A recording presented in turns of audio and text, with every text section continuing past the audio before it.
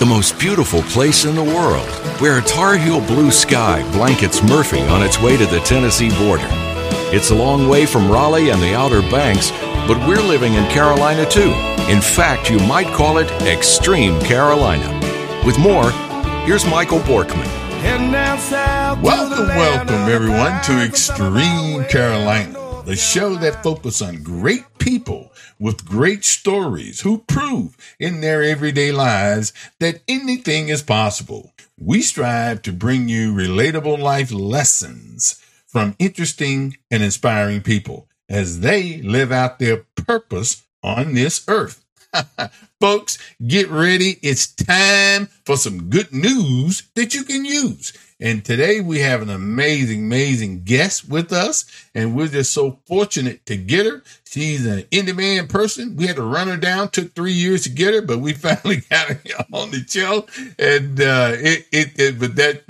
it's been a good thing because it happened when it was supposed to happen. Yes. And we want to dive right into it. And today we have with us Miss Nora Stanger, and she is the Appalachian Outreach Coordinator. And she actually tells me that she's doing her dream job. So that I don't hear that on this show often. And I've interviewed a whole bunch of people. And to me, being a human resource guy and an executive coach, what I do in my regular daytime job, but this is something that we really want to dive into. So let's just give Nora a warm, Extreme Carolina welcome. And welcome to you to our show, Nora. Thank you, Michael. I appreciate it so much. Well, it is our pleasure. Thank you for being here. Now let's dive right into it. Now, you're a Appalachia Outreach Coordinator. For those who are looking at this show from all around the world, don't know what that is, help them out and tell everybody what that is and what you do. Well, actually, many of our people from the mountains had to leave and are continuing to leave because they need a job and there's not always jobs available. Mm-hmm. And so I work at Sinclair Community College, which is in Dayton, Ohio, and I work with what we call urban Appalachians. When I first heard that term, I thought it was an oxymoron. How in the world can you be an urban Appalachian? Okay. But what happened was after World War II and then continuing, our people left, but we also settled in pockets of neighborhoods of our own kind. Really? And we carried those traditions and those cultural identities along with us. Okay. And so what I do is many of the students here who are of Appalachian heritage have maybe been removed from the mountains for 2 or 3 generations. Wow. And even though Granny and Grandpa no longer live and they still are buried in the family cemetery, the family still treasures, that hit. I would like to say that history, but our younger people are often embarrassed by being Appalachian and don't want to connect with it. And that's because of the negative stereotypes that outsiders have laid on us. And, it's very easy to teach a stereotype. It's very hard to break it down. Okay. And so what I do is I work with our students of Appalachian heritage to teach them what it means to be Appalachian and to embrace their heritage as something extremely valuable. That often they will think, I'm not a gun-toting, backer-chewing, back heels hillbilly. Oh, my goodness. But that's not who we are either. Right. We have a heritage of resourcefulness, of strength, of faith, of family. And our people are extremely generous and compassionate. Beauty, richness, strength. That's what I teach our students. Not only Appalachian students, but the other students who want to know more about who we are. That is fantastic. Thanks for sharing that. I really appreciate that. gun toting, backer chewing. I mean, that reminds me of a movie of that Hatfield and McCoy. I mean, the fight. Yes. Oh my goodness. Well, thank you for sharing. And also, if people just want to get a real short clips about you outside of the show, which we will put in the show, a link of you doing a TED Talk. And that was so good, folks. Let me tell you, it was so good. And Ted should have let it went longer. I mean, it was a good show, a good talk. And she comes on with that rabbit and the dog thing, singing, which is really good. I mean, I really like that. It's an attention getter. See, that's kind of been my curse from the day I was born. I'm an attention getter. Well, you got attention on that for sure. I'm sure whoever was listening to that, that's stuck in their mind. And, and so anyway, but you can definitely, at the end, they didn't let you get your shout out, but you get one today for sure. And, but we will put that link on the show notes down below when people go to the website and they look at us on all the various platforms of, that you can see for your podcast. But anyway, so that's what you do doing the day job, and you like it. And matter of fact, you love it. And so it's hard to get a job that you actually love and that you think that you were actually called to do. And you're good at it. And seeing most of us on this planet, probably close to about 80% of us go to a job every day that we're really not happy with. And a lot of us are very good at that job. But being able to be like you, to be, I love my job. When I'm not here, I'm thinking about what I can do to make things better. That's true. That's true. That's a real, I love my job. And and there's percentages showing. Matter of fact, Sunday is the day that majority of the heart attacks happen on this planet. Oh no. And the reason is that because we know we got a month tomorrow, we got to go to that job that we really don't like and that we really don't love. And a lot of us are stuck in how we think this is what we're supposed to do the rest of our life when we can get out. Because you, Nora, told me you had a job, maybe 2 or 3, that you didn't like before you got here. But the whole time you was angling, or you were thinking, man, if I could just do what I love or do what's in me. Yes. And it led you to that, and you finally found it. That's right. So that's so fantastic. And on the show, we like to ask people about, their life and about what they're doing. And so how long have you been doing the job that you actually love? How long has that happened? Well, actually, since the birth of my children, I have really focused. I left home when I was 17 for college, and then I never really moved back. I go home frequently, but seeking that job, right? But when my children were born, I was struck with a need to teach them about our heritage and then to share it with other people. So probably about 30 years ago, I started doing public presentations on the value of Appalachia. And also, I grew up in extreme poverty. So I have wanted to share with people the struggles of those who live in poverty and the value of those who live in poverty. So that was probably about 30 years ago. I've only been at Sinclair for 3 years. I didn't even know a job like this existed. So when it was, when I had that opportunity, I truly feel that God has prepared me for this job since the day I was born. Look at there. Now, see, that is so amazing. I mean, we could poll folks, and I'm guarantee you, they would not be saying what you're saying now. At least I'd say 7 out of 10 would not be saying that. Yeah. And that is so amazing. So, and that makes you be more productive. Yes. Because you have that. I mean, you have the freedom to be you. Yes, and absolutely. To come out. And when you're being you and there's a productive you, that means the people the lives that you touch. Is that what you're telling us? That it is absolutely. Oh my goodness. And it's hard to think of, it's very common for Appalachians to be humble, and you don't want to put on airs, and you don't want to look like you're bigger than your britches, right? So right. When people do tell me, "Oh, Nora, you made such a difference in my life," it warms my heart, but it's almost something that I need to keep private. Right. But I do know that I have been allowed to touch many, many lives, and that makes me feel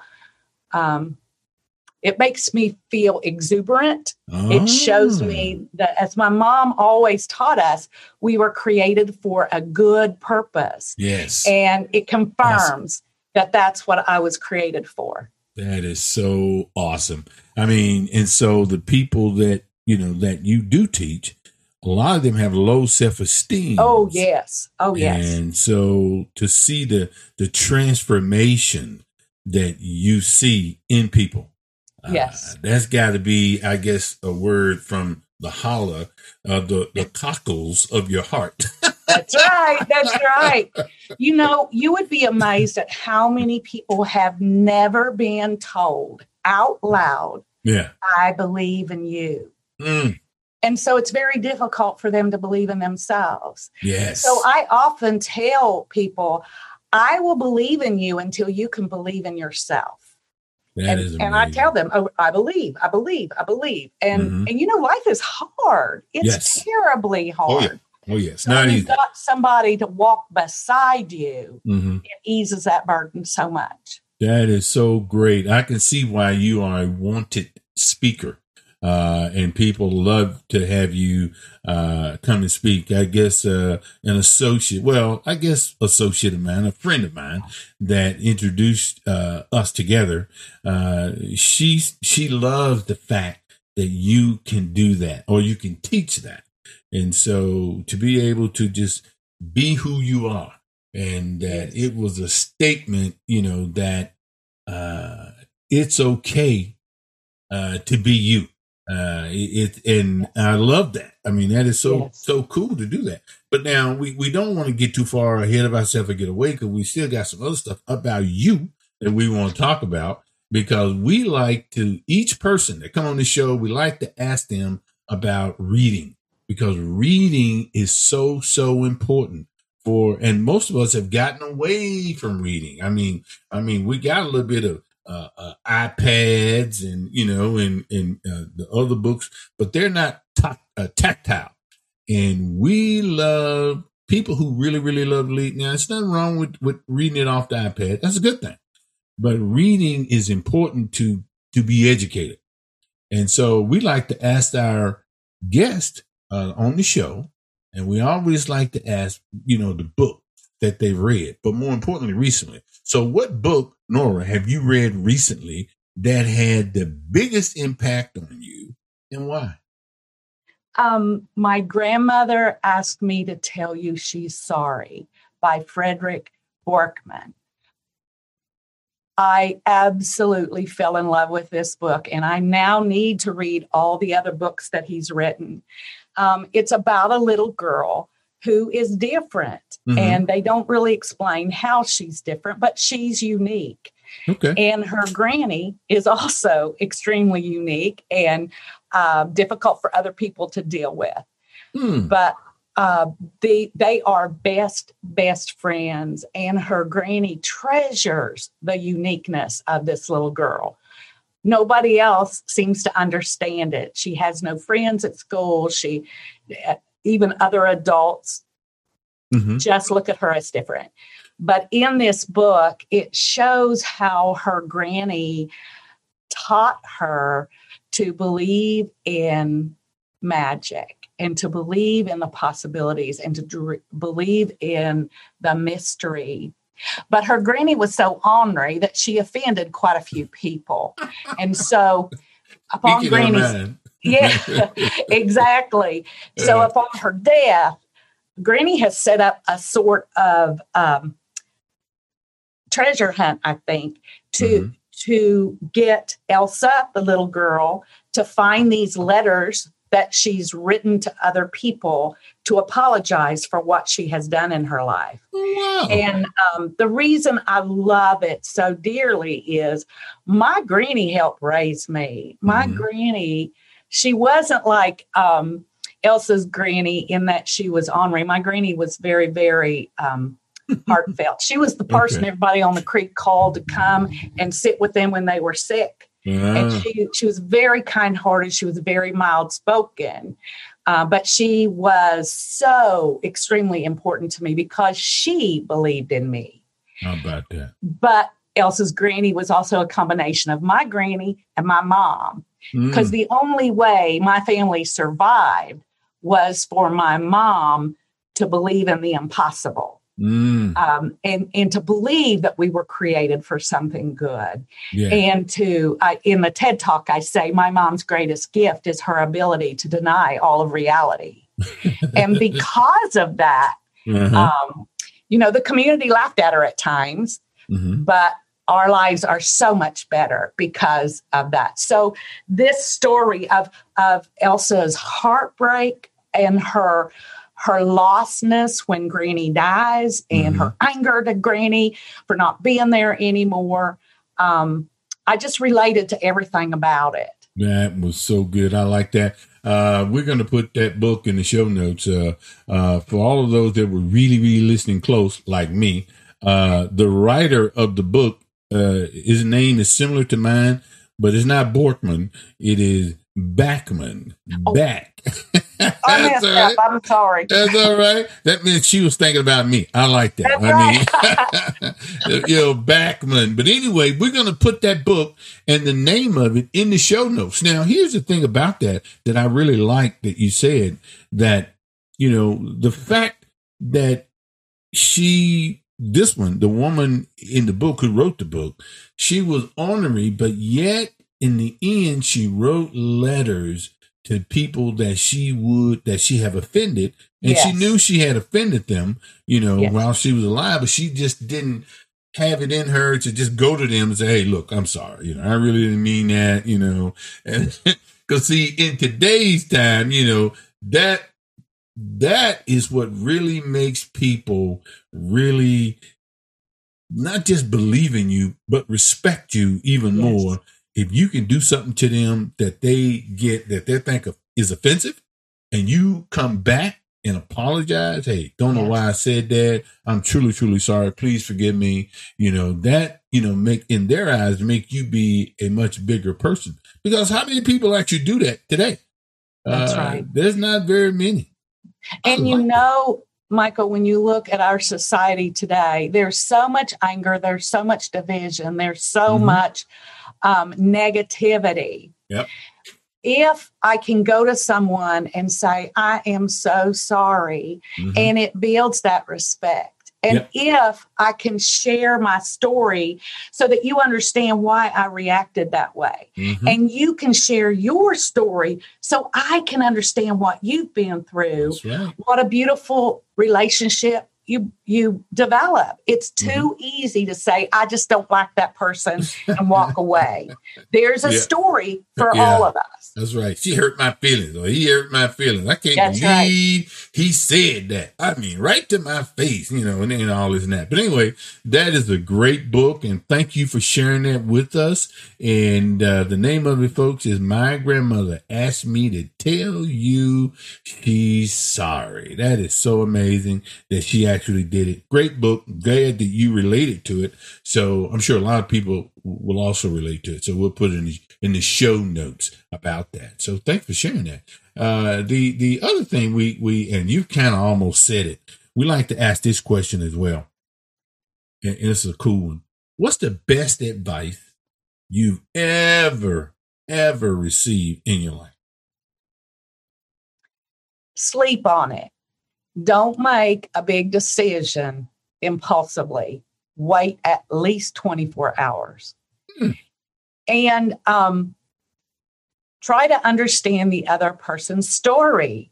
Try to understand where they're coming from, because we have a lot more in common than we have against us, no matter what you think. Like I said earlier, life is hard. And there's no one in this world that doesn't know heartache. There's no one in this world who has not cried themselves to sleep one night because of something that has happened or a decision they have to make. So try to learn the other person's story. That is so, so good. Wow. I mean, I like that. I see why you kind of like, or not like, but love your job. Because you get to bring your life experiences to your job. Exactly. Every day. And that is amazing. Wow. That is so good. And like I said, I don't have many people come on this show and say that. So thank you for sharing it with us. But speaking of the show, we done run up against the clock. I thought we would get more into what you're doing, but we just up against it, and we have to, we got to shut it down. But I tell you what, your story is so amazing, so good, that I believe that if we could get you to come back and give us sort of like a part 2, would you be willing to do that? I would be so excited to do that. Because, see, I'm not a unique person. This can happen for everybody. So I would love to share more. Oh, thank you so much. Everybody heard that. She said she'd come back. Okay, we got it on record. She will come back. So thank you so very much. But wow, we're just totally up against the clock. So we got to get out of here. So I tell you what. So thank you so much, Nora, for coming on the show and being our guest on Extreme Carolina. And we look forward to having you back down the road a piece. So thank you so much. Now, ultimately, Extreme Carolina is committed to you, our listeners, to bring you leaders and newsmakers like Nora here that are passionate, purpose-driven, and making a difference. By listening to their stories, Extreme Carolina listeners will have an opportunity to refuel, reconnect, and get inspired by unlocking the power of the people. Folks, here it is, the quote of the week. Everybody been waiting on it. Here it is, the quote of the week. Drum roll. There it was. And here it is, quote of the week. There are risks and costs to a plan of action, but they are far less than the long-range risk and cost of comfortable inaction. And I love that. And I don't know who wrote it. It's an unknown, but I love it. So if you listen to the show, you can replay it. But anyway, thank you again, Nora. We appreciate you. God bless you. God bless all the listeners. We appreciate y'all listening today. Y'all take care. Be blessed. We're out. Peace.